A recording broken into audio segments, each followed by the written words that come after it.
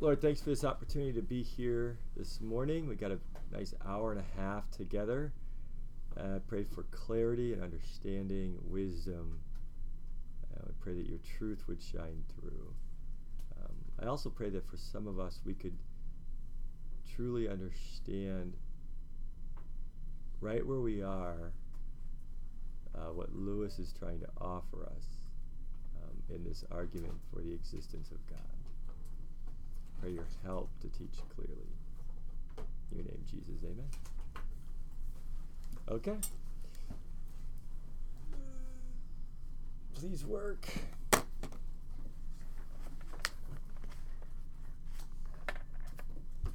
Is it up there? All right. So I'm going to start with this. The covers in this are the older covers. You guys have the new editions for it. But we watched right up to where the guy in the documentary talked about Aslan, right? Okay.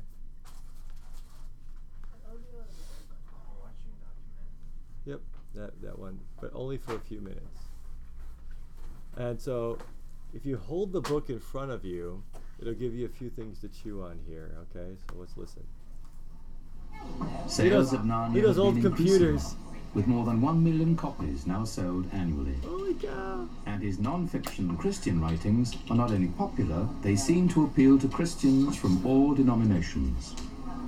I think the basis of his widespread popularity Grandma with a PhD.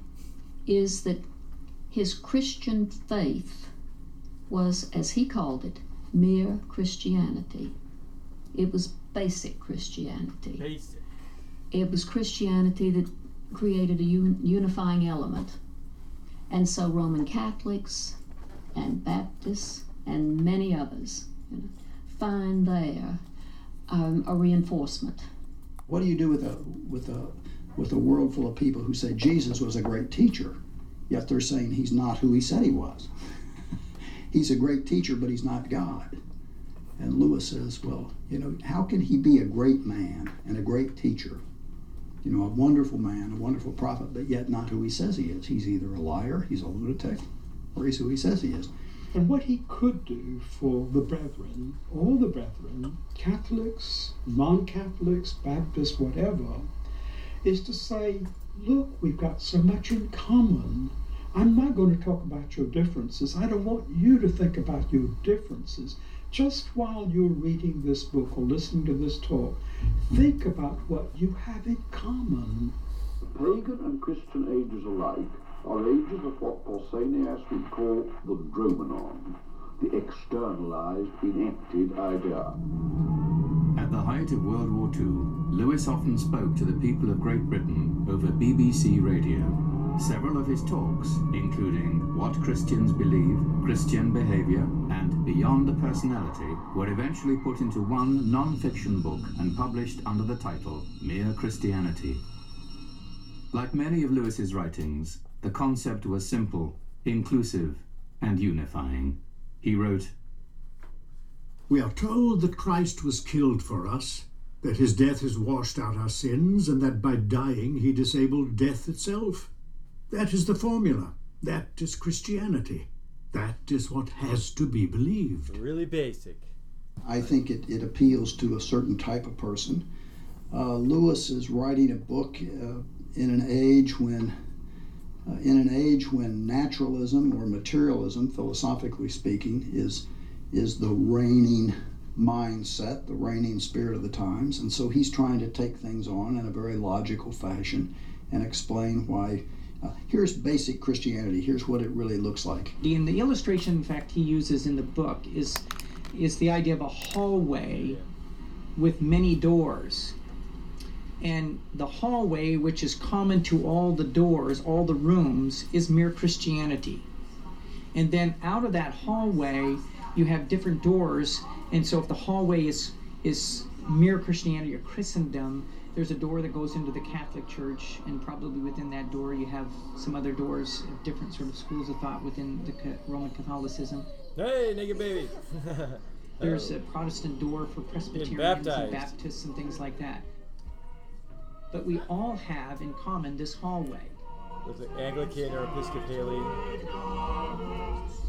It cuts through all of the denominational rubbish. I love that. All the dross that we have added to what Christ did and what Christ taught. Cuts through right to the nitty-gritty of the matter and makes it so very simple for people to understand what Jesus was really all about. Lewis is saying that there's a common theological, doctrinal tradition that runs through all the major Christian, not denominations, traditions, the Greek the Orthodox tradition, the Roman Catholic tradition, and the Protestant tradition. They all hold to a Trinitarian conception of God. They all hold to the Son of God becoming incarnate, in a particular point Christmas. in history, and being incarnate for the purpose of our salvation, and that is for dealing with our sins. Easter. Lewis was able to convey his Christian message. There we go. Okay, so there's 23 minutes left in the video, so it's not going to take the whole class. But on Friday, I'll have the person start it, probably even back a few minutes, right, at 30 minutes in, so you can re-watch a little bit of that, just to make sure you got it, and then you'll get to watch it for the rest of class. There'll be some extra time, and I'm just going to encourage the sub to have you get any late homework done or read the book of John. Remember, you're reading through the Gospel of John by the end of the semester. All right, that'll be important as you head out. All right. We good? Yeah. Cool. Wanted you to see a few things there. That book you're holding in front of you, or the book that's in front of you, Mere Christianity, there were bombs getting dropped on London during the World War, right? So bombs are dropping on London. They want to encourage the people in London who, like, next door is blowing up. They could die at any time. And they want to encourage people, so they're all hanging out by their radios, looking for encouraging words. And one of the people who got to speak on the radio was C.S. Lewis. And what he's telling people over the radio when bombs are getting dropped on them are the opening chapters of this book. Isn't that interesting? Mm-hmm. I wonder if that was happening in West Chicago, and Chicago bombs are getting dropped on Chicago. Who would they get to talk on the radio?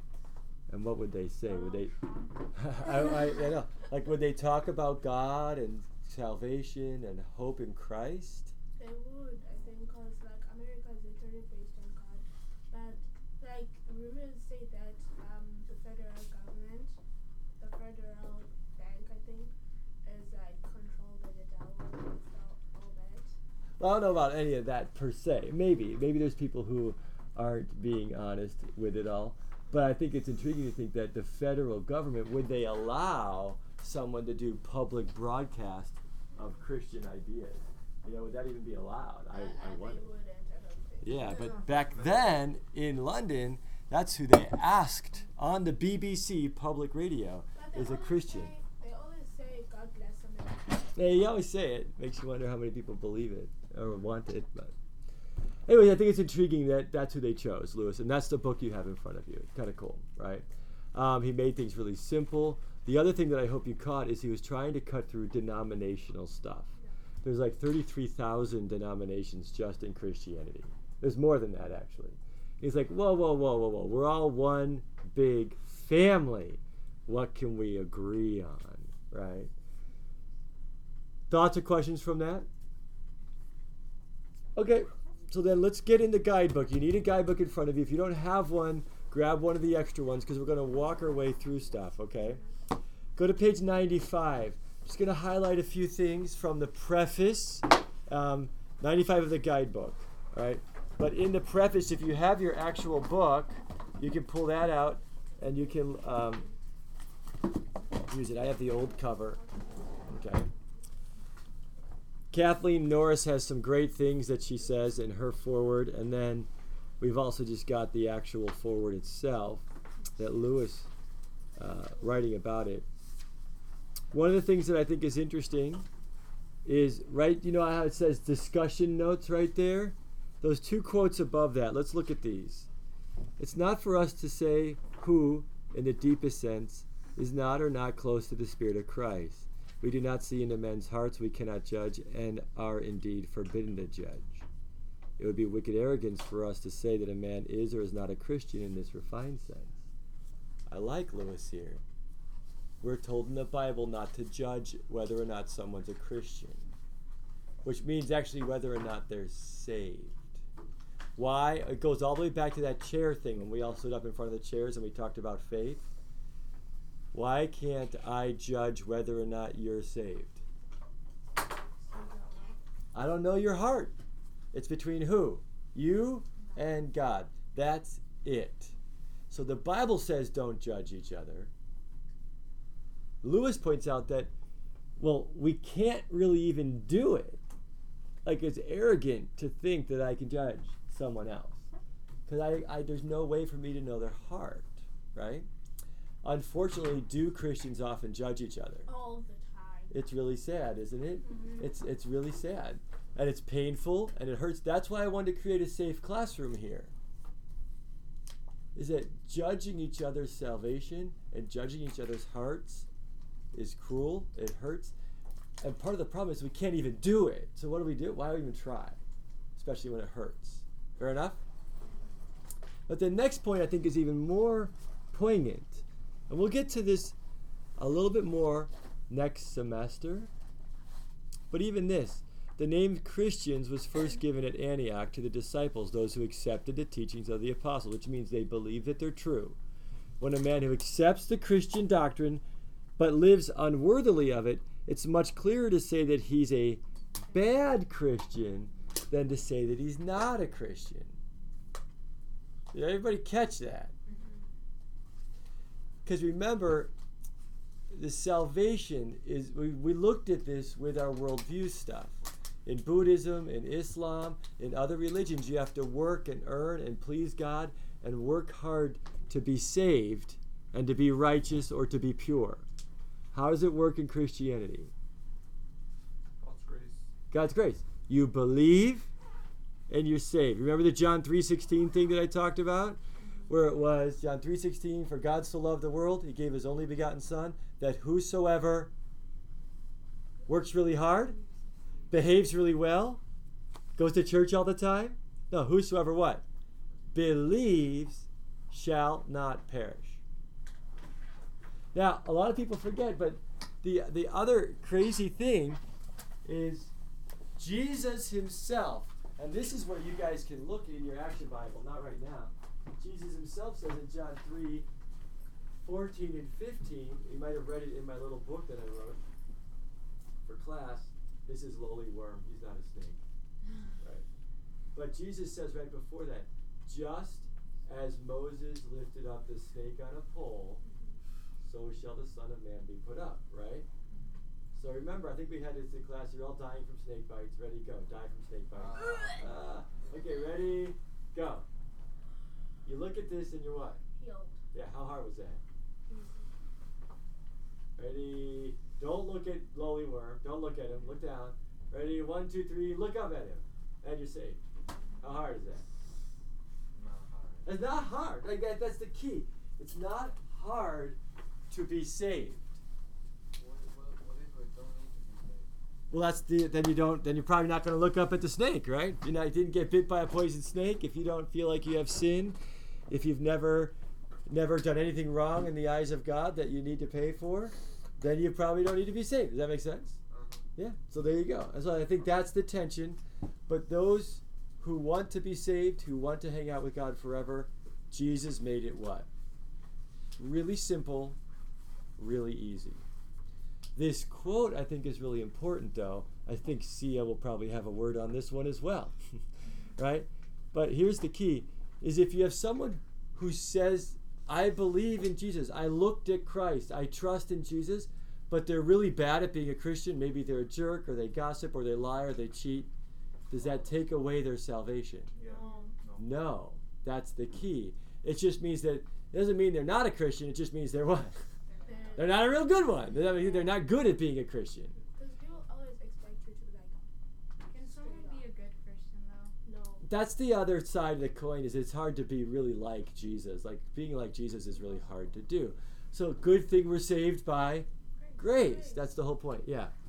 How can we? Wait, hold on. See, yeah. How can we judge others without being? How can we judge others that you shouldn't judge without judging others first? What? You have to explain that one more time. If you're like, oh, sorry man, you can't judge. I can't.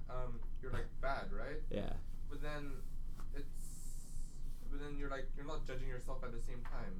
It seems a bit hypocritical. It's not a bit hypocritical. It's what? Very. It's very hypocritical. That's the whole point. Yeah, it's hypocritical. Does that make sense? That's why we're told we're forbidden to do it. We're not supposed to judge. Now, are we allowed to judge someone's behavior if they say they're going to do something but they don't? Yes, the Bible does say to do that. It says to correct and train and admonish and rebuke.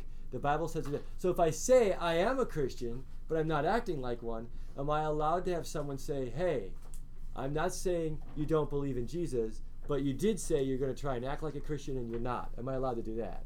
Yeah. That's like if I went off to the military and I'm going to be a Marine. So let's say I become a Marine. I made it. I'm a Marine.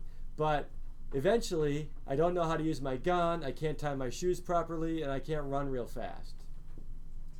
Would any of you want to go into battle with me?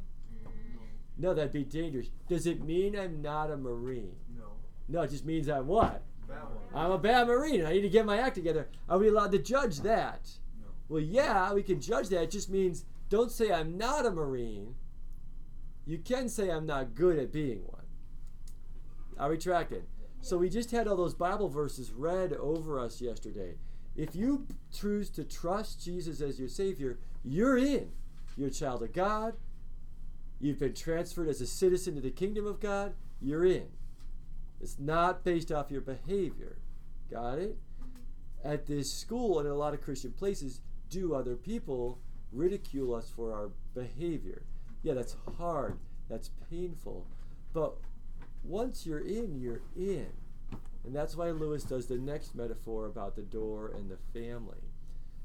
The other thing that I believe and teach is that once you're in, you can't lose it. You've been sealed for the day of redemption. Your name is written in the book of life. You're a child of God. God won't disown you or unadopt you or let you go. So once you make the choice, you're in. The Bible supports that. It's pretty cool. It's a trust. It's a belief. It's a choice. Whew. But if you mess up your behavior, if you're not really good at it, you don't like going to church, that doesn't mean you lose your salvation. Yes, Sia. Okay, I have a question. So in South Africa, we do all things different. Okay. Yep. So in South Africa, a Christian is not allowed to drink. Mm-hmm. Like have alcohol. Okay. A Christian is not allowed to smoke. A Christian is not allowed to not decide not to go to church or something. But like going and then since you said once you are saved, you're saved for life. Yep. People believe that when you backslide, you won't make heaven again. Yeah, that's not true. The Bible doesn't support that. So when you backslide, you won't make heaven. Of course. Why wouldn't you? How many sins did Jesus die for on the cross? Every. All of them. So when you backslide, are those sins covered? What is that? Backslide means to mess up or make mistakes or you fall away.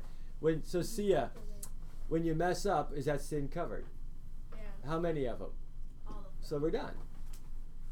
But you probably like check. It's like not to make it that simple, but really it's what? That simple. Is there anything, Sia, that you can do to not be the daughter of your father? Mess up a bit in academy. No, but will you still be the daughter? Oh, right. See, no, keep going. Keep going. What if you hate your dad? You'll still be what? I'll still be the daughter. What if you believed a lie that you weren't his daughter? You'd still be what? His daughter. Will anything change that? No. That's what we're talking about right now. You've become a child of God.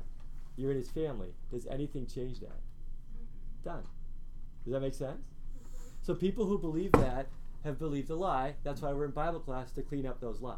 That's what we're doing. It says in Ephesians, we read it yesterday, you've been sealed by the Holy Spirit for the day of redemption. Sealed is like a signet ring. You're in the wax. Sealed. Nothing's going to change. It's actually, the better word is branded. What do they do with sheep and cows? They do what?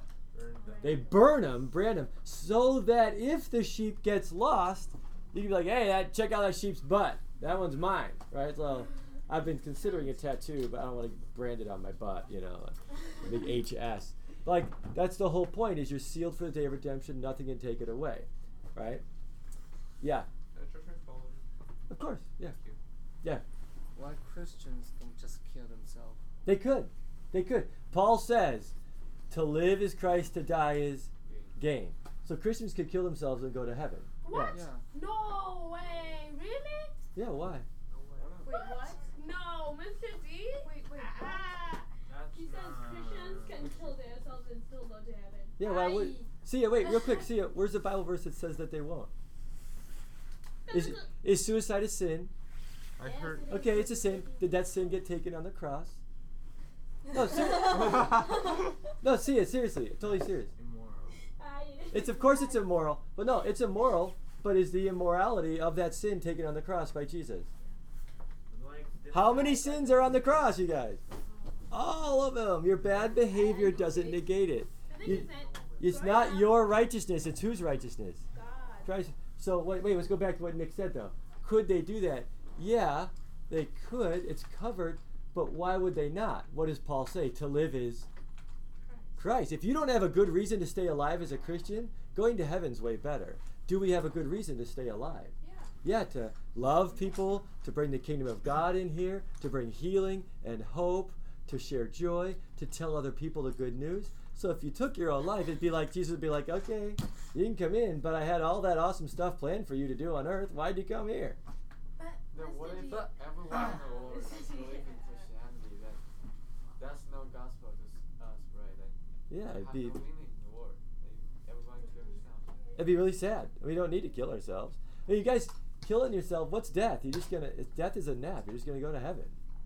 So hopefully you have a good reason to stay here, right? I mean, the sad thing about me sharing that truth is that some people think, oh, I guess I could kill myself. And it would be super tragic if people did, but I've been to several suicide funerals. I've had suicide in my own family. I've spoken at a suicide funeral.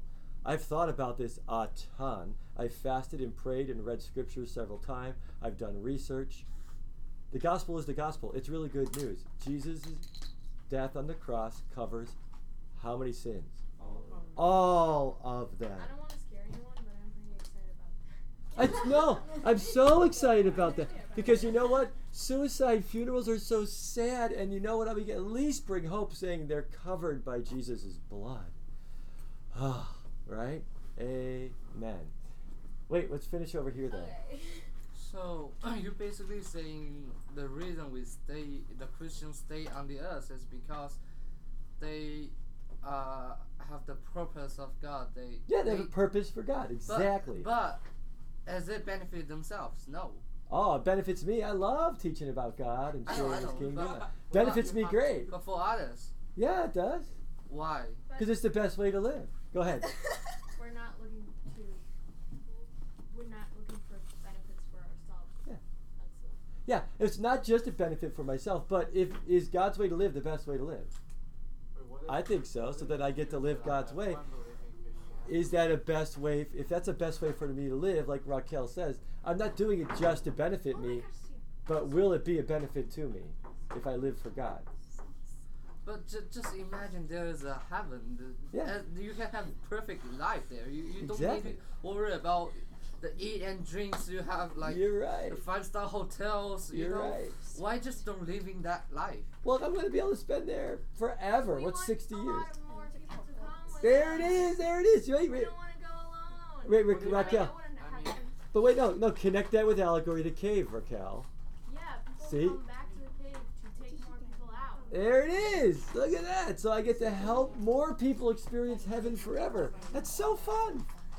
I'm going to end up there. That's no problem. And actually, what Raquel is saying too is I get to help people out. But if I really understand what Christianity is saying, I get to bring heaven where? Into the cave. Ooh. But what about the jerk Christians? Yeah, that stinks, doesn't it? Yeah, but why don't they just kill themselves?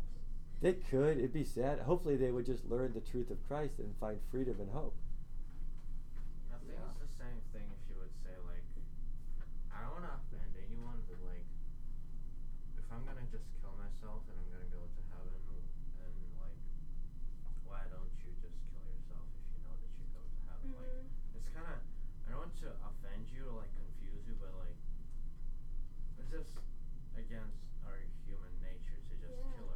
Yeah, well, we want life. We want to live. So I think that's a great point, Madare. The other side of that is suicide's really painful for the people left behind. It's really selfish.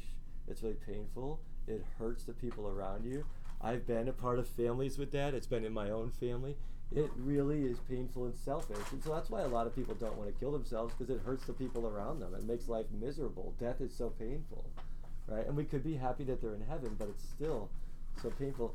But that'd be like saying, hey, life is absurd and meaningless. When you die, you're done. So why does an atheist just kill themselves? Wait, but there is also can some. Atheists believe that we need to make our meaning. Yeah. Make our meaning. Yeah, so what happens when life is really, really hard? Just kill themselves. Just kill yourself, right? But wait, real quick. What happens with a Christian when life is really, really hard?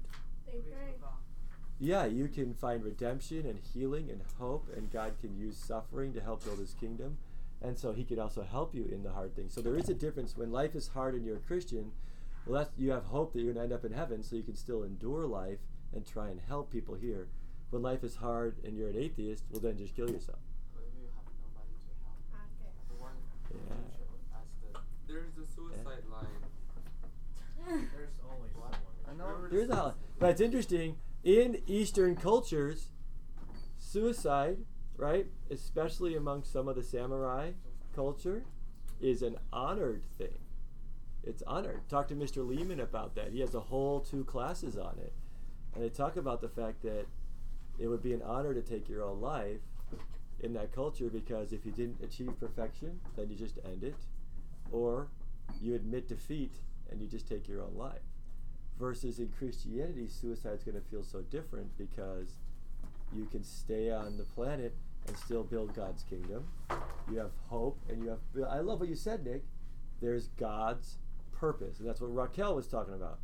God's purpose. I'm not living for myself. We read yesterday on the screen, you've been bought with a price. You've been ransomed. Christ saved me. That inspires me to help share that amazing, loving news. If someone jumped in front of a car to save your life so that you could keep living, would you be grateful? Yes. Yeah. Well, God saved me. He saved my life. He died on a cross for me. I'm really grateful for his loving sacrifice. I want to honor that sacrifice. He died so I can live. I'm grateful for that. And some will be like, well, that's not real. No. For me, it's like he jumped in front of a car and saved me. It's pretty amazing. I'm very grateful. I'm not just going to kill myself after that. He saved my life so I could stay alive. We got a couple hands up. Let's do one. Sia's had her hand up for a while, and then we'll go here. Yeah. Okay. So, City, can I please talk about how you said once it's written, your name is written in the book of life. Yeah. It won't be erased again. Yeah. Okay. In our church, we did this act, right? What? In our church, they did this drama act performance. So they were like, your name has been erased in the book of life. So Yeah. you will go to hell. I actually think that's probably why you're sitting in my classroom today. See, I'm not joking. You sat in that church and you learned a lie. And now you get a chance right before Christmas to learn the truth. Right? Does that make sense to you? Mm-hmm. Yeah, so what I would love for you to do is to pray about that, reject that lie, and embrace the truth. I mean, the fact that your name can't be erased, is that good news? Yeah. Or is it good news that your name will get erased if you mess up? Which is good news? That it won't get erased. Exactly. So what is the gospel? The gospel is what type of news? Good news. Okay, there we go. If it's not good news, then it's probably not the gospel. Yeah. Right? So, hey, I grew up, Sia, and I learned something very similar. I learned that I had to earn God's grace, which, sorry, I'm laughing. I feel like it sounds so silly. Like I have to earn my birthday present. What? But I really believe that, and I had to let go of the lies too, right? So I'm so glad you're sitting here today. God brought you from Africa to hang out with us. That's so great. Yay for Sia. Let's give it up for Sia. Right. Thanks for waiting. What do you got? So it's saying life is suffering. Yeah, life is suffering. Why is it so painful for the families and friends if one suicide and Yeah. they knew he or she will go to heaven? Yeah. That's why when I speak at a funeral for a suicide, I do two things. I've done it twice. And when it's a Christian, I can still offer everybody in the congregation what? Hope. Usually people who commit suicide are not doing real well. They're really sad. They're really lonely. They're hurt. They're in pain. They're overwhelmed. They're scared. They have anxiety. Except like all those things, right? And so guess what's done for them? All that's done. And I'm glad they're in heaven and they're at peace. Does that make sense? So I usually share that. I'll say, I'm glad they're out of their suffering. And so is everybody, right? But the other side of that is, I wish we could have helped this person not be in so much pain and suffering, because do we have hope for someone, not just in heaven, but when? Right now. So I try to say, if there's anybody out there who's in this type of pain and suffering, let's try to get hope now so you don't have to feel like you have to go to heaven to get it. We get to bring heaven here. And then I often encourage everybody in the audience who's really sad that they lost their brother or friend or dad or sister or cousin, because we love them and we want them to be around, and so we cry over that because it's really painful that they're gone. Right? Does that make sense? So I usually do all three. But that's different if they have rejected Jesus, isn't it? Yeah. Or it's different if they don't have hope of heaven and they killed themselves, right? See why worldview is such a big deal. It's such a big deal. This is one of the reasons why I'm glad we have this class, though, is we get to talk about very real questions like suicide. The suicide rates, I just found out 2 days ago from official stats in our country, in the United States of America, suicide is the number 2 cause of death in America. It's not number 1. Number 1 is heart attacks, which actually, ironically, it's hypertension, hyper stress. So the number 1 is anxiety. People get heart attacks. Number 2 is suicide. That did not used to be the stat, and it's changing because people are going more and more that way. To me, it's saying we need to give people hope and good reason to stay. If we don't have a good reason to stay, then we're going to find lots of reasons to what? Leave. We've got to. That's why worldview is so important. Get me all fired up here. If we don't have a purpose to live and life gets hard, we're going to want to check out. I have a purpose to live when life gets really, really hard. To live as Christ, to die as gain. I want to help people get out of the cave. I want to help people, like even just Sia right there. I want to help get rid of fear of losing your salvation. You don't have to live with that kind of fear. Jesus has got your back. He's got you. Thank you. For the I'll see you in heaven, 100% guaranteed. I want to stick around and help as many people find hope and joy as possible. If they don't take it, they're not going to take it. But I'm going to do everything I can. For me, that's a good reason to stick around. I get to hang out with you guys. We get to have donuts on Wednesday mornings. I know we'll get donuts in heaven, and they'll probably be better. Oh, yeah. Well, maybe not. Those are pretty good last time.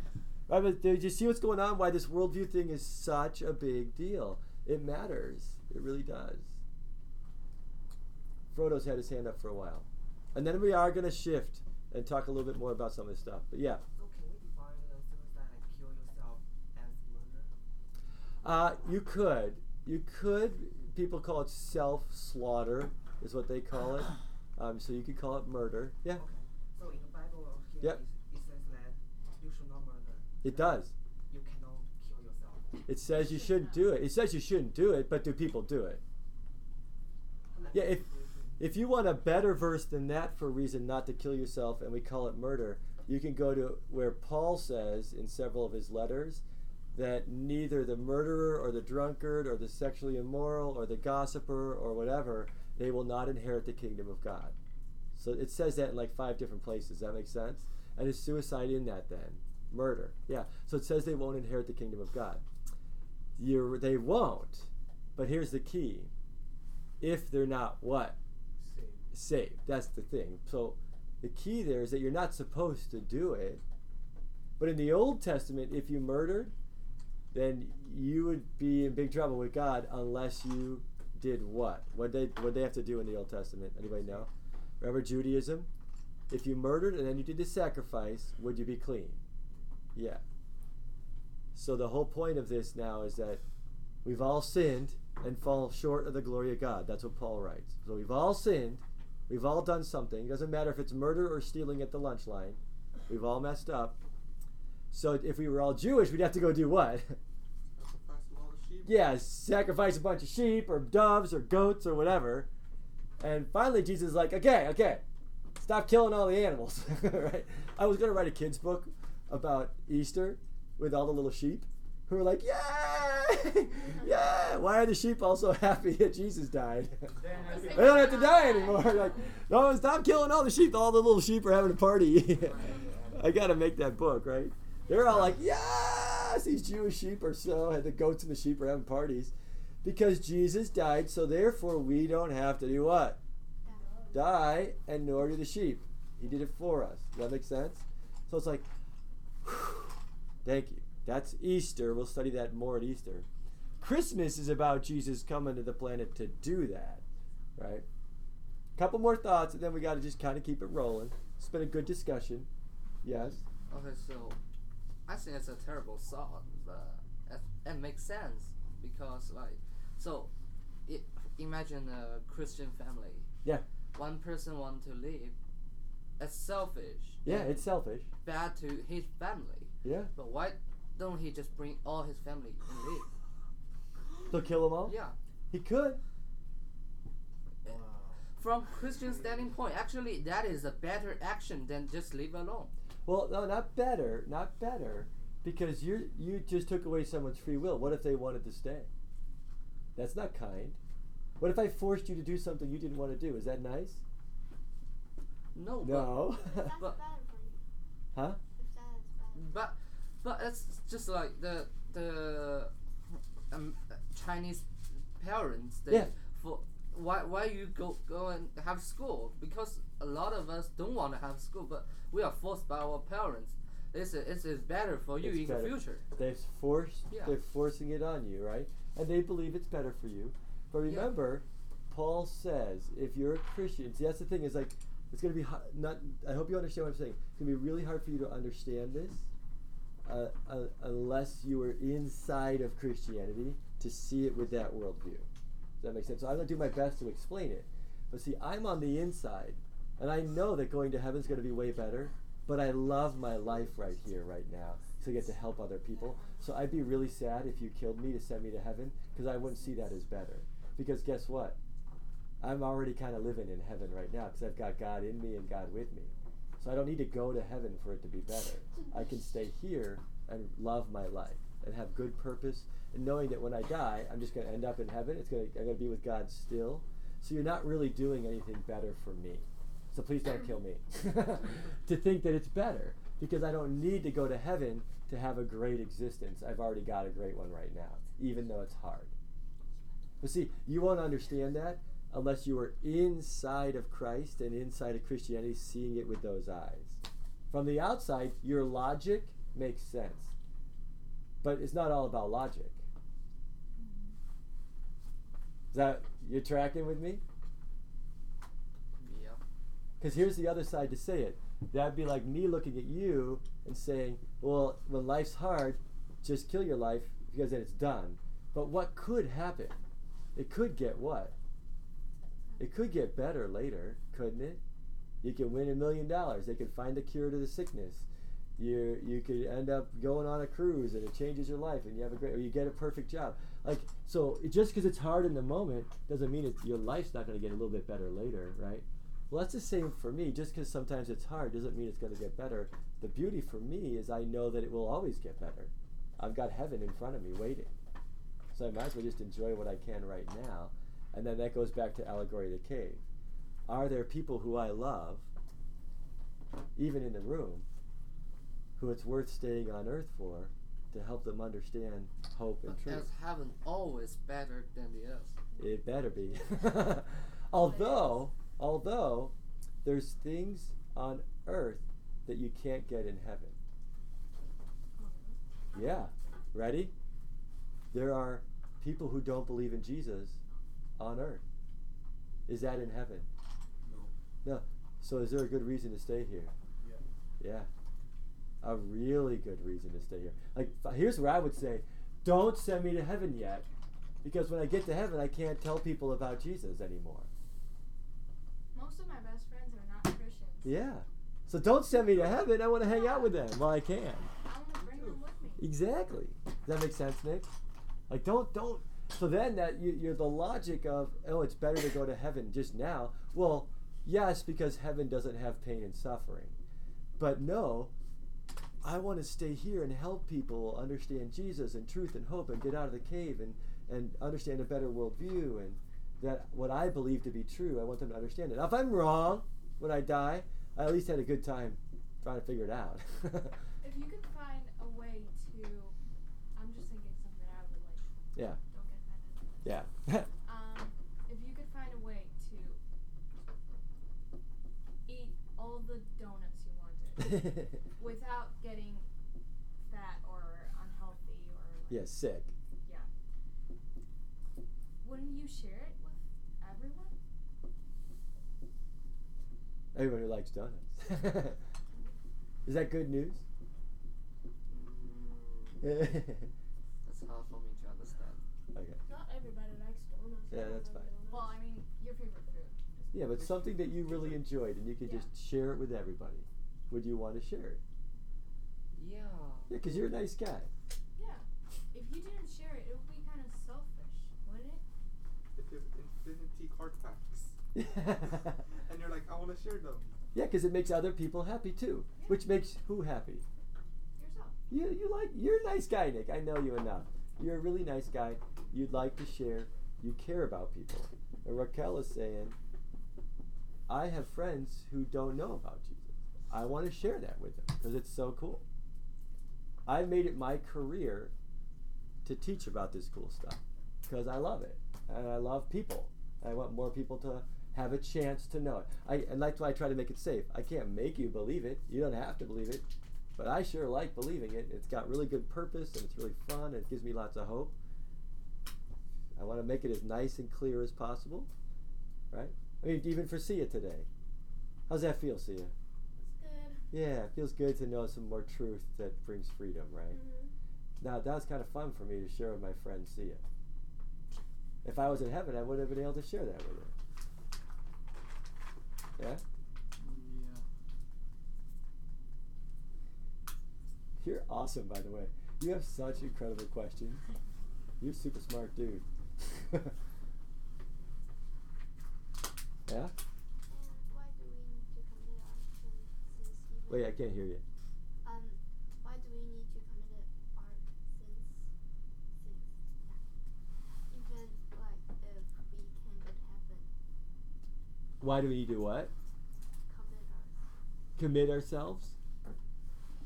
Well, that's going to be next. You guys are dipping into next semester.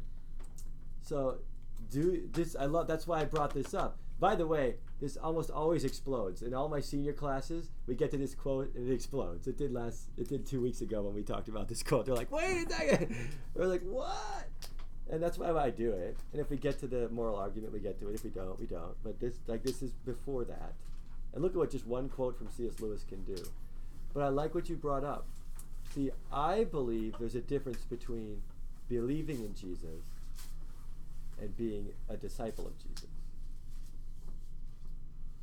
Believing in Jesus changes your identity. It makes you a citizen in heaven. He makes you one of his kids, right? So you're in. Do you have to follow him and be a disciple in order to go to heaven? No. So is that your question? Why do we have to do it? Well, the cool thing is do you have to? No. There's so many verses in the Bible saying if the Son has set you free, you're free indeed. You are free to live your life how you want to. So you can believe in Jesus and not necessarily be this big, huge Christian and still go to heaven. He's made that available. A lot of people are like, that's not fair. He doesn't make us do stuff. No, see, some of us are about to catch it. This is a philosophy class. What you're learning, some of you are learning what grace is. But you're asking about why he chooses to save us by grace. Do you see the difference? See, and before, this is why the suicide talk makes so much sense. As a pastor, I could say, you're going to burn in hell if you commit suicide. Well, A, I lied. B, why might I say that to people? They want them donations. They want some money. They get scared, and I don't want people to kill themselves. So what I use is fear. Right? I use fear to make them not kill themselves. Well, we don't want to be motivated. Who wants to be motivated by fear? God is, what was that? I mean, the hell is kind of like the fear. It's fear. So look what happens. You look at the snake on a pole. You trust in Jesus, no more hell. So what should be gone? Everybody heard that song? I'm no longer a slave to fear. What's the next line? Because I'm a child of God. I don't have to be afraid of going to hell anymore. You don't have to be, like, this is where some of us, the gospel message is, hey, if you want to trust in Jesus so you don't go to hell, can you? Why the Bible say that if you don't believe in Jesus, you're going to go to hell? Well, that's what it's saying. If you don't believe in him, say that again? Like, kind of like manipulate us. It is manipulating it, except for the fact that it's not meant to manipulate you. That's just telling you the truth. That's like saying, if you say that 2 + 2 = 5, you're what? You're just wrong. If you don't trust in Jesus, how will you get to heaven is the question. 2 + 2 is like different. But no, think about it. If you don't trust God to make you pure and righteous, how are you going to make yourself pure and righteous? This is why we're in philosophy class. What are the other options on how to get to heaven? What do you got to do? Make yourself perfect. How's that going to go? See, Jesus isn't being mean here. He's just saying, if you want to hang out in heaven, this is where perfection is. The only way you're in is if you got to be what? You got to be perfect. So you got to make yourself perfect, Buddhism. Or, yeah, the other option is to have God make you perfect, which, how is he going to do that? Well, someone's got to pay for all your sins. If you want someone to pay for your sins, it better be what? A perfect person, because then they can perfectly pay for all your sins. Does that make sense? Click, click, click. That's why God comes. He's perfect. He dies for all your sins. He says, here it is as a gift. And you say, sweet, I'll take it. Or, nope, I don't want it. Well, then is God sending those people to hell? He's not sending them to hell. People are what? Applying for hell. They're choosing it. They're saying, I don't want to go to heaven. I'm choosing hell. Does that make sense? That's what's going on, is they're saying, I reject your gift. I don't want your Christmas gift. I don't want the birthday gift. Christianity gives us no option. You just like choose it and go to heaven. Yeah. No choice to go to hell. Yeah. Why can't you just like, why would you want to go to hell? Well, there are other options. There are other options. What are the other options? What are all the other worldviews? in the ground. That's why I don't like. But all the other worldviews say the same thing. Atheism says the same thing. You have two options in atheism. Yeah, just die. You just die, Yeah. or just die. So actually, in atheism, do you even have any options? Yeah. What are your options? Just die. Just die. One option is not an option. Yeah, so in atheism, there's one option. In Christianity, you at least get two options, which means you have a what? You at least get to make a choice. Buddhism, you have two options. But really, do you have any options in Buddhism? No. You do. You can cease to exist or make yourself perfect. Those are your options. See, don't just point at Christianity for being exclusive. But all the religions are exclusive. Every single one. And actually, atheism is the most exclusive because you have no options and you have no choice. There's no free will and you have no options. You just die.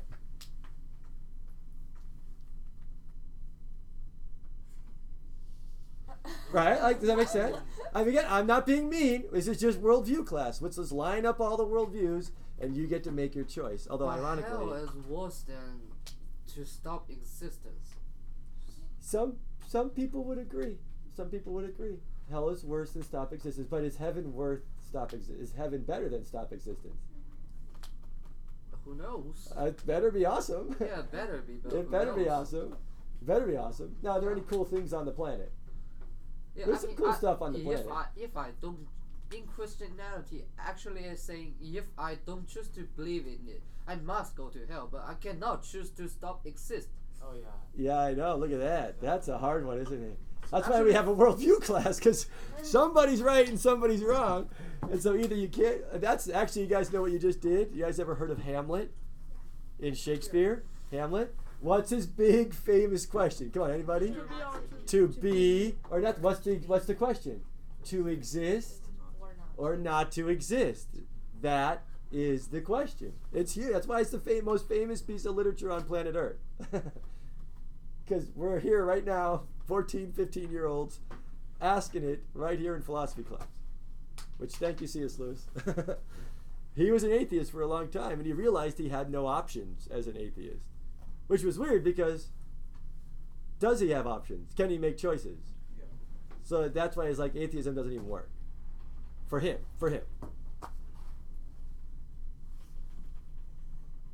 You guys are doing awesome.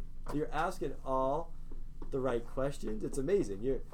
No offense to my seniors, but you guys are like, you're bringing it in. I was nervous teaching this to freshmen. I'll be really honest. I was nervous because I was like, are they really going to think like this? Are they going to ask the real questions, or do I have to like spoon feed it all of them? And you guys are coming in with like tanks, big, huge atomic bomb questions. Which are awesome. You're asking the real questions of this class. Hopefully this is helping you flesh it out. Do you see why we spent 2 months on worldview, though? Yeah. See, now the worldview allows us to really look at the questions and look at our options. You get to pick which one you want to go for. I would even go so far as to say, is if you want to talk about suicide as an atheist, do you even have a choice for it? No. So it's like a train that's just going to crash.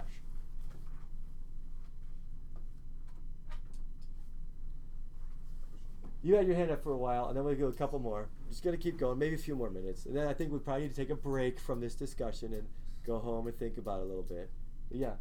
Is this more on the morality side? Is that okay? What? This is more on the morality. Well, that's what we're going to talk about next. That's actually the next issue. Brian, you want to ask a question first? Let's save the morality one because that's the moral argument for the existence of God, which is a perfect setup for what we're talking about. So let's do Brian, Frodo, and then we'll call it a day. Or Phyllis, did you have your hand up for a while? Yeah. You did. Let's do Phyllis because I saw her hand up first. Yeah, go for it, Phyllis. I think there is some worldview. You don't believe this for kind of worldview. Maybe you just don't believe anything. Yeah. Even acid. Agnostic. Yeah, agnostic says they don't believe in anything. But what's the problem? Why did I start? Not believing anything. Yeah, they have a trust list. So they still trust their brain, which says they can't believe anything, which is that suicide of thought chapter. I don't believe anything. Well, you're trusting that, you're believing that you don't believe anything, which means you believe something. So it doesn't even really work. So I think this is the fifth kind of worldview. It's a type of worldview. What I would call the agnostic, though, is that they have a trust list. It's just, how big is it? Not big. It's really short. But they're going to trust themselves. They're going to trust their brain. They're going to trust the world. They're going to trust their thoughts. Right? Does that make sense? So they still have a trust list. They still have a worldview. Most agnostics are either theist or atheist. Yeah. Because they really do they say they don't believe anything, but they do. So they're lying to themselves, which is the problem. That's why I start with the class on that. Say, if you're an agnostic, that's fine, you can be one, but really you have a trust list and you believe stuff. Does that make sense? So. All right, Brian, Frodo, and then we're going to move on. Before you said something that someone or something used fear to kind of like... Yeah, I was going to come back to that, yeah. Don't also political people they use fear. They use it too, because like Donald Trump doesn't use it too with the Mexicans. Well, yeah, but a lot of people use fear to motivate people. Not just Trump. I mean, but like lots of political leaders use fear to motivate people. But we do it in our own political system because sometimes people won't listen or they won't choose to be kind. So like if you're going to drive 75 miles an hour downtown, we're going to give you a ticket. Are you afraid of that consequence? Yeah. Yes. So fear is not necessarily always a bad motivator. It's just God is a God of love, and he doesn't want you to be motivated to love him back out of what? Fear. So he takes hell off the table, and now going all the way back to the original question about discipleship, why go to church? Why serve the poor? Why read your Bible? Why love people? Not because you're going to go to hell. You do it why now? Because it's naturally coming to you. Yeah, because you want to, because it's natural, because you're nice. But you don't have to be motivated by fear anymore. That's why God saves us by grace. I like that. Even if it's not true. Sorry, I'm laughing, but even if it's not true, I like that concept. That I don't want my wife to be married to me out of fear. I want her to be married to me because she wants to be married to me, because she loves me. Does that make sense? I don't want you to be in this class because you have to be in this class. I want you to be in this class because you want to be in this class. Does that make sense? What have I done with most of the grades in this class? How hard is it to get an A? Not real. You do the assignments and you get the A, because I've tried to take even the fear of the grade off the class. You just do the work and you get the A. Let's not worry about grades anymore. Let's just try to what? Let's just try to learn because we want to learn. Does that make sense? So now, once you believe in Jesus, you're in.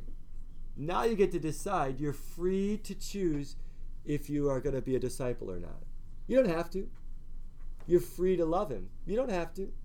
But isn't that the same in your friendships? Don't you want your friends to want to go out with you? Not like, you're going to get grounded if you don't go out with her. That's weird, right? You want them to what? Well, if we get that, who else gets it? God. God says, I don't want you to be afraid of hell. I died for all your sins. You believe I'm going to save you, I will. Done. Now, what are you going to do about it? You're going to stick around on the planet and help people learn more truth? You're going to be loving and kind? You don't have to. I'm not going to punish you for that. But you can, if you want to. I think that's cool. I see it in my life. Those are my favorite kind of relationships. Mr. Lehman doesn't have to give me hugs or be my friend. He wants to. I like that, right? No offense, but like the administration, they're paid to be nice to me. It's their job. Mr. Lehman is not paid to be nice to me. Do you guys see the difference? Yeah. God doesn't want to pay you off to make you love him. You don't have to love him. You can still go to heaven. See what's going on? That's why, are there bad Christians? Yeah, there are. That doesn't mean they're not a Christian. They're just bad at it. Right? Think of the real quick, and then we'll do Frodo's thought. One last thought on this. Anybody know the prodigal son story? Have you heard that one? Read about it in your Action Bible. There's two kids, the older kid and the younger kid. The younger kid gets all the money, goes off, wastes it, spends it, ends up in a pigsty, and then does what? Goes back, because he's still what? A son. It didn't change it. And the dad was like, throw him a party. I love this guy. Right? So there we go. Do you have to do it? No.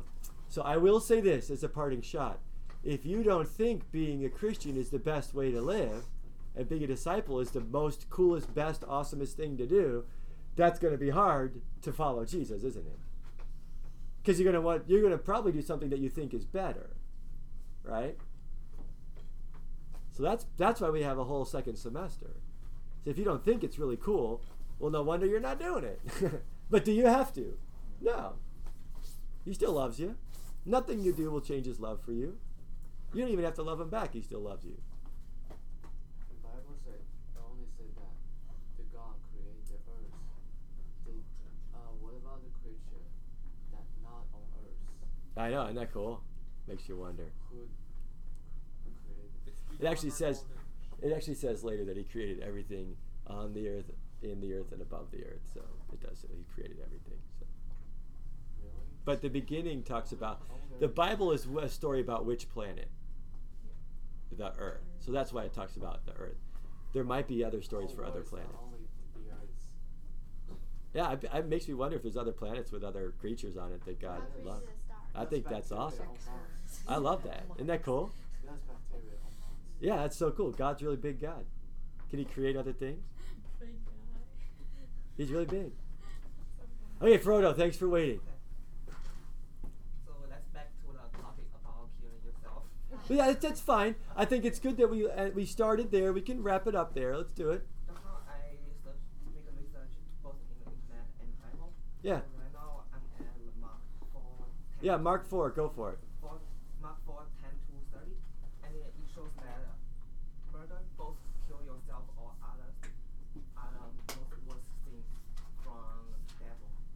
And all the things from devil is the only thing which is unforgivable.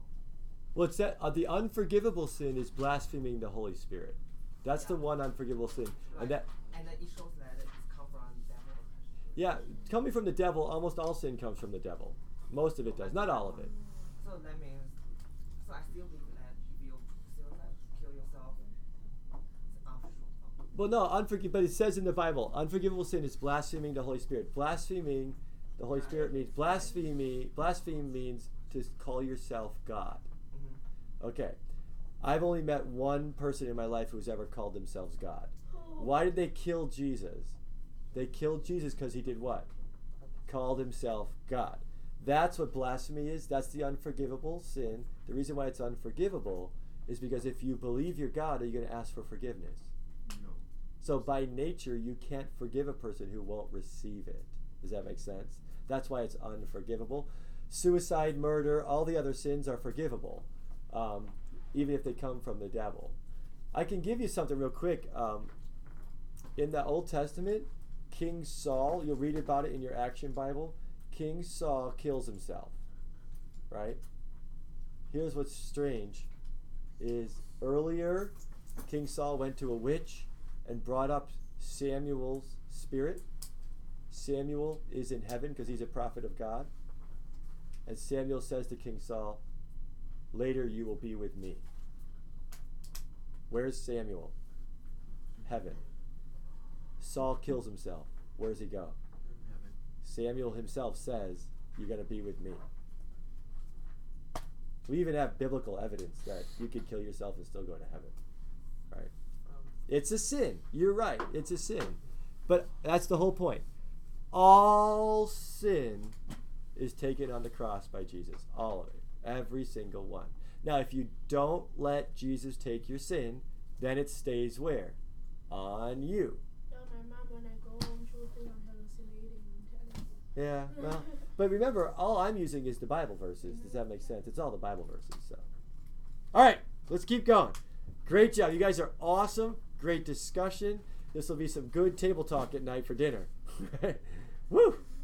But I actually think what we finally did here is after all these worldviews, do you now see the Christian worldview? It's a different worldview.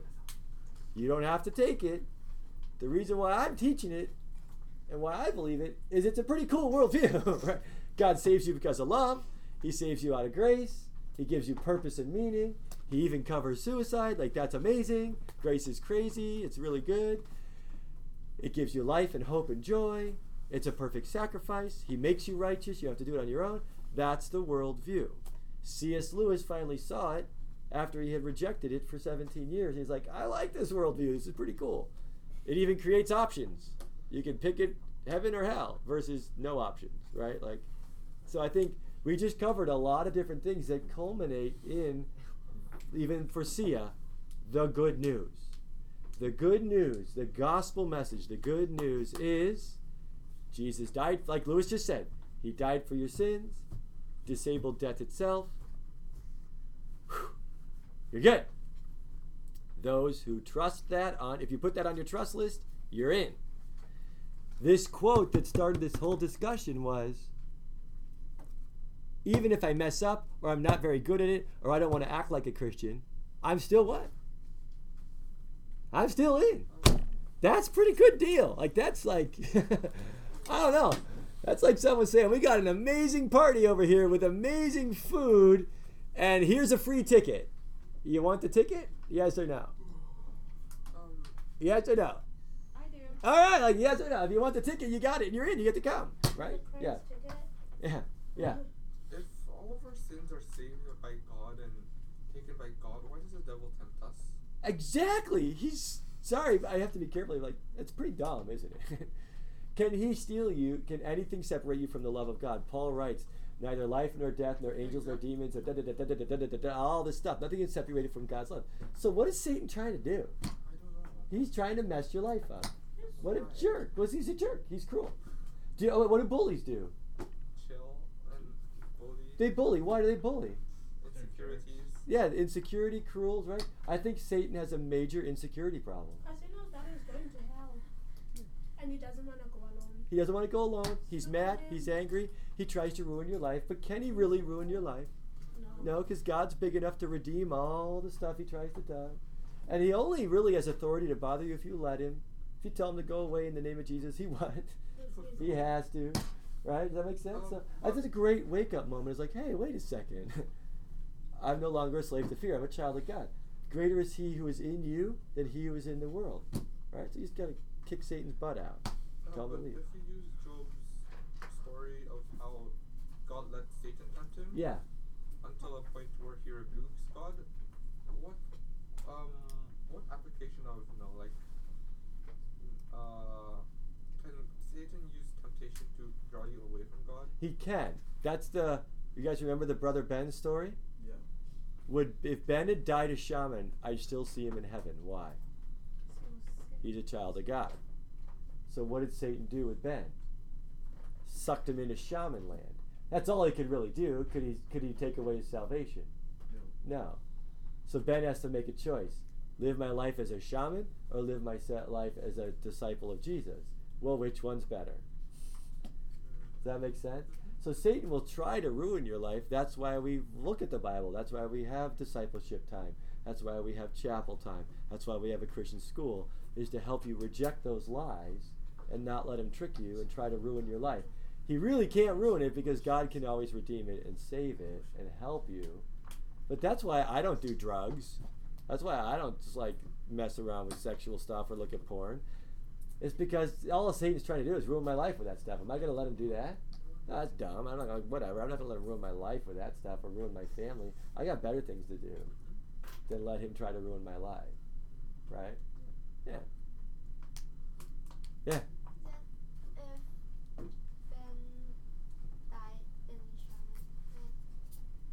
Because he did turn him right.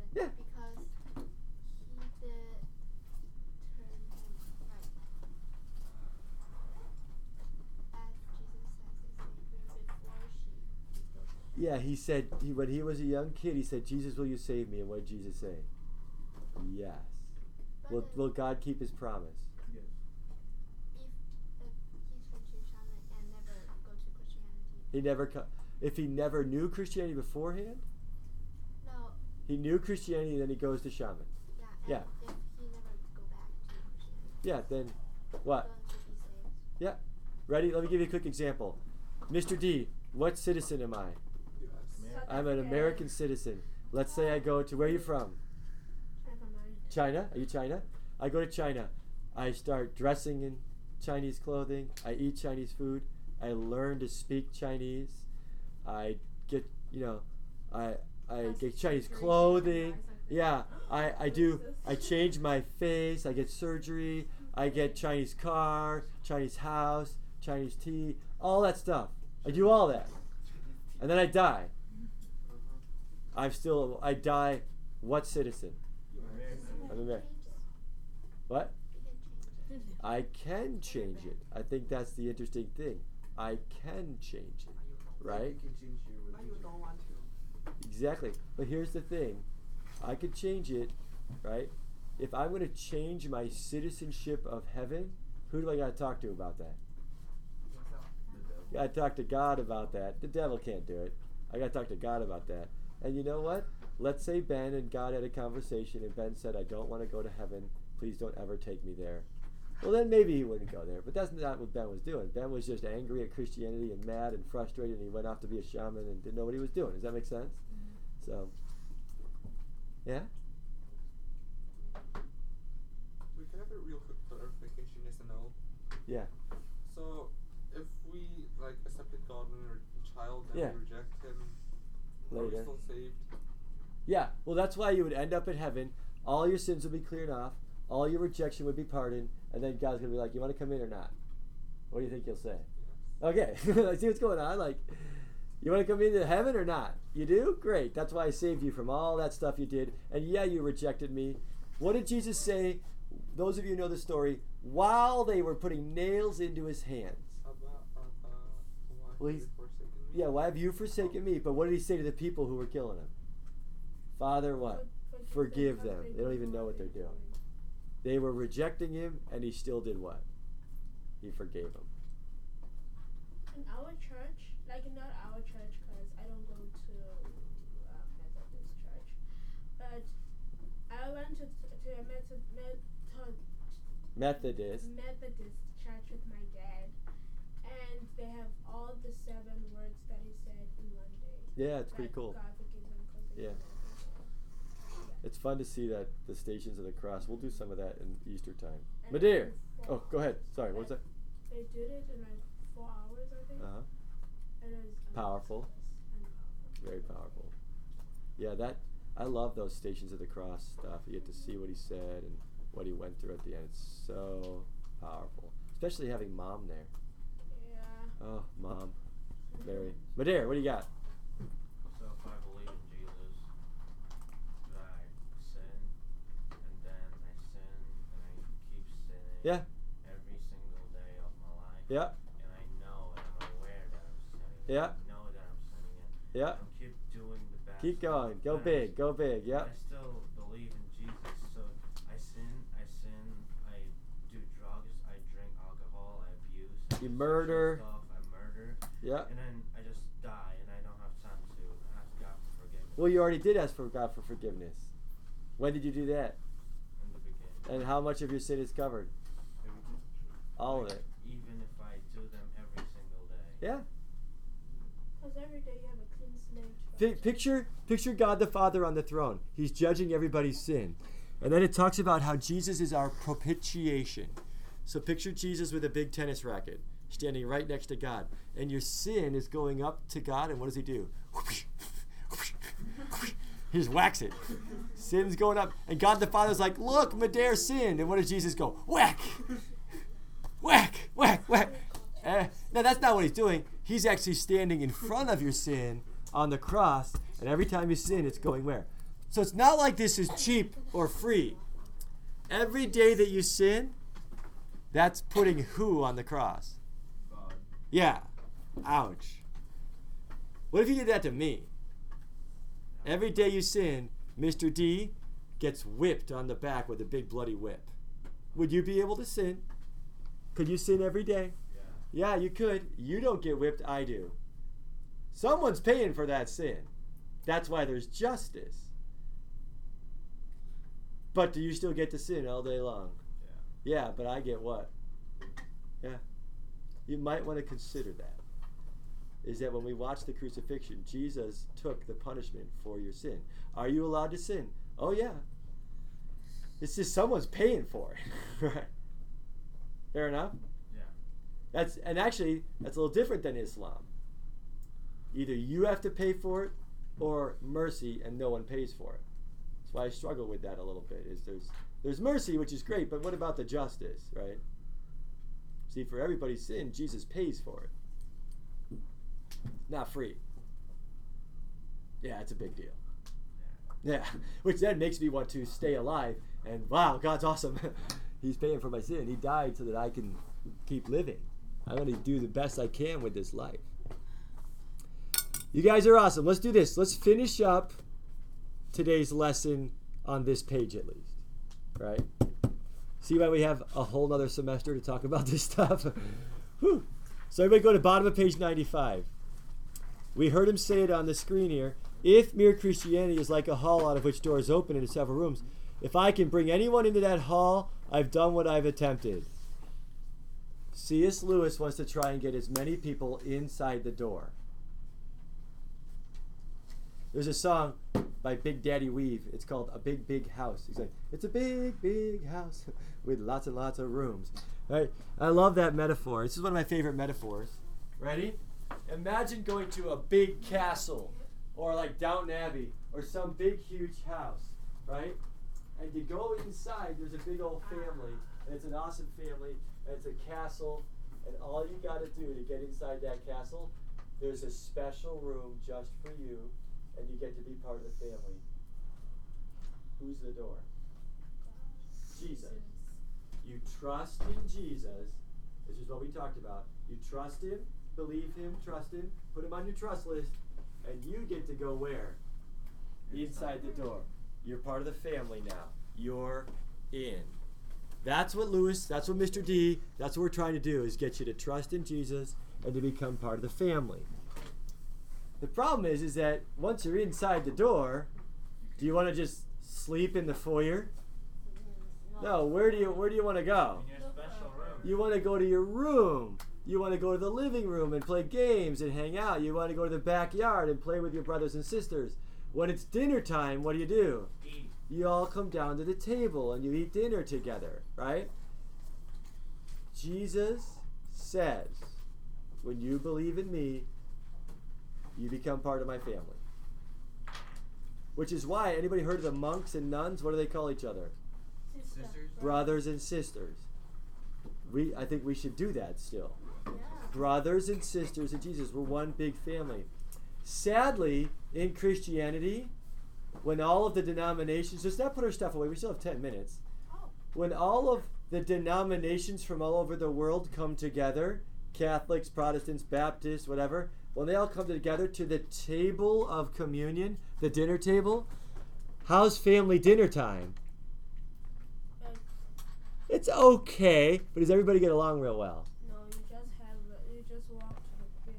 Yeah, a lot of people argue and fight. In Ireland, what were the Protestants and Catholics doing for 40 years ago? And even they were killing each other. These are Has anybody? I want to see your hands. Has anybody, especially for you guys, have you ever been to someone's house? Don't say the name. Have you ever been to someone's house and you're at dinner and you hear like the mom and dad arguing in the other room, or upstairs there's yelling and fighting? What's that dinner like? Awkward. Everybody ever that awkward dinner? They're like, pass the potatoes, please. Get me out of here, Mom. Come and get me. You know, right? Like you're at a friend's house and the family is arguing and fighting. And C.S. Lewis is saying, in the Christian family, with the hypocrisy and the fighting and denominations hating each other and yelling at each other, it makes the Christian family dinner table really what? Awkward. We're a really dysfunctional family. Right? And so he's like, I want us as Christians to love each other. What can we agree on? What can we communicate on? How can we fight the enemy of this world, not each other? Right? I was from a big family. There were 9 kids in my family. I love telling this story. You might have read about it in the little textbook, right? But my brother Sam, he has a PhD and an MD, and was valedictorian at every school he went to. Wait, what is that? It's MD. MD, medical doctor, and he has a PhD in math. Dude's genius. He's brilliant, right? That's a doctoral degree. So he's got his doctorate. So ready? He had a room right across the hall from me. You walk in his room, his socks were all organized. His clothes were organized by color. His shirts were all folded. His bed was tucked in and made every day. He had, I think, one picture on the wall of a lion and a lamb. And he played quiet classical music, right? When you walked across the hall to my bedroom, what did it look like? What do you think it looked like, right? I covered the wall. I had climbing holds on the wall. I had a pile of laundry on the foot of my bed that I think was clean. And then a pile in my closet that was dirty. Like, right? Like, my room was crazy. Me too. Yeah, there you go, right? Amen, brother. And I listen to crazy music and I have fun. But my brother Sam and I, we love each other. We go down to dinner. We eat dinner together. We were good friends. Do we have to have the same room? No. Do we have to like the same music? No. Do we have to do things the same way? No. So is it okay to have a church where at some churches we're all like dancing and worshiping loud, and you go to Africa and everyone's like, whoa, crazy church, right? Is that okay? Yeah. Yeah, can you go to church downtown and it's quiet and it's hymns and it's quiet? Is that okay? Yeah. Some churches have lots of decorations. Some people have stained glass windows. Some people have nice and quiet. They don't want to be distracted. Is that okay? So denominations aren't bad. Decorating your room decorating different isn't bad. Different worship isn't bad. It's just when we hate each other and we don't love each other and we can't get along, that's the problem. Does that make sense? And so one of the problems with Christianity that C.S. Lewis notes is, if you trust in Jesus, you're what? You're in the door. You're part of the family. You don't even have to go to church. And you're still part of the family. And so Christians need to start with at least loving each other, right? How good are we at doing that? We're not very good at loving each other, let alone loving people who aren't Christians. So that's why Jesus says the first thing you do if you're going to follow me and believe in me, is A, ready? Believe that I saved you. You're part of the family. You're in forever. The second thing to do, a new command I give you. Anybody know what he says? A new command I give you. Love one another. That's why I started this class with what? Do you guys remember? 1 Corinthians 13. Love is patient. Love is kind. It says you will know we are Christians by going to church. You'll know we are Christians by being nice. No, you'll know we're Christians by giving to the poor. You'll know we are Christians by being right in your theology. No, it says you will know we are Christians by our love. Not even by our faith. You'll know we are Christians by our love. That dude who spoke in chapel, what did he say? The most important thing to do. Love, love, love, love, love. Because I'll let God take care of making Christians out of people. I'm going to focus on loving. Does that make sense? So I want to challenge you, A, if you've never believed and you want to believe, this class is about giving you that option. And hopefully you're learning more and more good reasons to do so. Not just like blind faith, but actually it makes sense. It's a good reason. It's a good choice to make. You don't have to, but I hope you do that. The other thing, though, is if you're a Christian or not, the most important thing to do is what? Love. If you're going to be a Christian, what do you have to do? We've got to learn to love each other. Love, love, love. It's not about being right all the time. It's not necessarily about having all the perfect behavior or the perfect house. But we get to love each other and love people. That's what it means to be a Christian. God loves me. I get to love other people. That's a reason to stay in the cave. It's a reason to stay alive and not kill myself. But the beauty of it is that by knowing that I'm saved, I get to go to heaven forever. I don't have to work my butt off to earn it. I don't have to be afraid of going to hell. I don't have to worry about messing up, right, Sia? Mm-hmm. I don't have to worry about messing up anymore. I still get to go to heaven. It's a pretty sweet deal.